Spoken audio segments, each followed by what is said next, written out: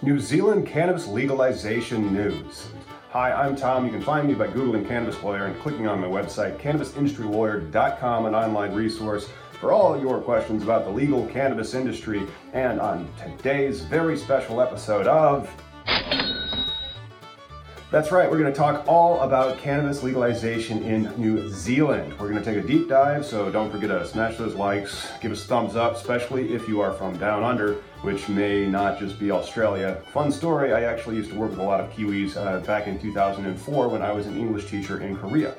Korea has not yet gotten to where New Zealand's getting. You see, on September 19th, 2020, New Zealand may vote to legalize cannabis by referendum. The people get to decide in a non-binding vote whether they should legalize it, which for some reason legalize it would be spelled with an S instead of a Z down there. If the Kiwis vote to legalize cannabis, then their legislature may introduce a bill that will make the will of their people into law. Interestingly, the government has already drafted a 154-page bill with a 41-page summary. Now, those are both found down in the comments, so feel free to peruse the 154-page bill. We're going to dissect it a little bit right now. It's interesting that it's a non-binding vote, and then the New Zealand government would probably introduce substantially the same bill that they're offering right now and seeing if the people want to pass into law. How many people? New Zealand has about 5 million people living there, which means it would be a cannabis market about the size of Oregon once it is fully mature. According to cannabis data firm BDSA, Oregon's total cannabis market sold $84.5 million of product in April 2020. Therefore, the New Zealand cannabis market might be worth about $1 billion when fully mature in a few years. The New Zealand cannabis law will allow people over the age of 20 to buy cannabis, consume cannabis at home or at a licensed premises, social use.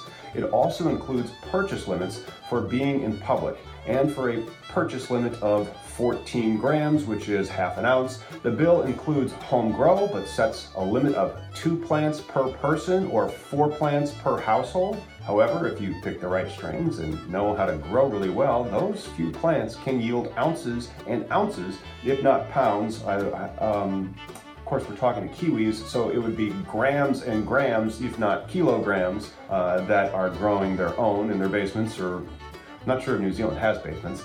The home growers with more than they need may also gift up to 14 grams to other adults, but it remains a crime to give people cannabis in New Zealand if they are 19 or younger. New Zealand cannabis law contemplates numerous different types of licenses.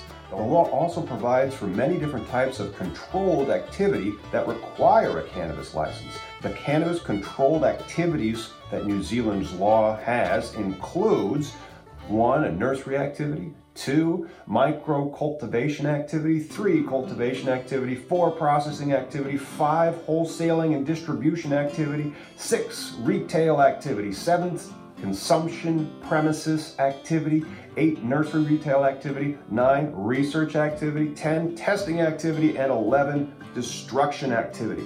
The different types of cannabis controlled activities all require a license. New Zealand proposes restrictions on the number of licenses, which seemingly prohibits vertical integration because it says that a person may only hold one of the following types of licenses. A cannabis production license may include nursery activity, cultivation activity, micro-cultivation, processing activity, wholesale and distribution activity, nursery retail activity, research activity, and distribution activity.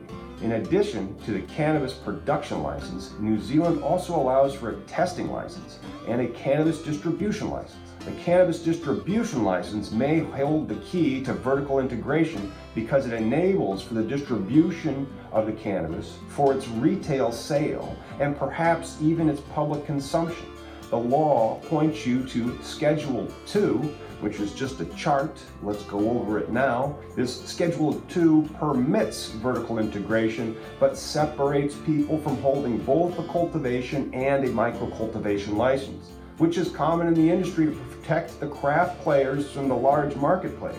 The proposed New Zealand cannabis law also places further restrictions on who may hold a cannabis license. The law requires that any license holder be a New Zealand citizen, so don't think you can expand into the country. Much like other states in the United States, you can not import or export cannabis from New Zealand. And of course, New Zealand is a country and not a state. But on the international level, a state is a country, so in that sense, it is a state. Social equity also somewhat comes into the 154-page bill. It provides nothing really concrete, which is why I say somewhat. Nothing compared to Illinois' social equity provisions, but Section 85 of the New Zealand cannabis law incorporates the interests of the indigenous Maori people. The law proposes to represent Maori people and those from economically disadvantaged areas. Plus, they go further to incorporate the Wanau.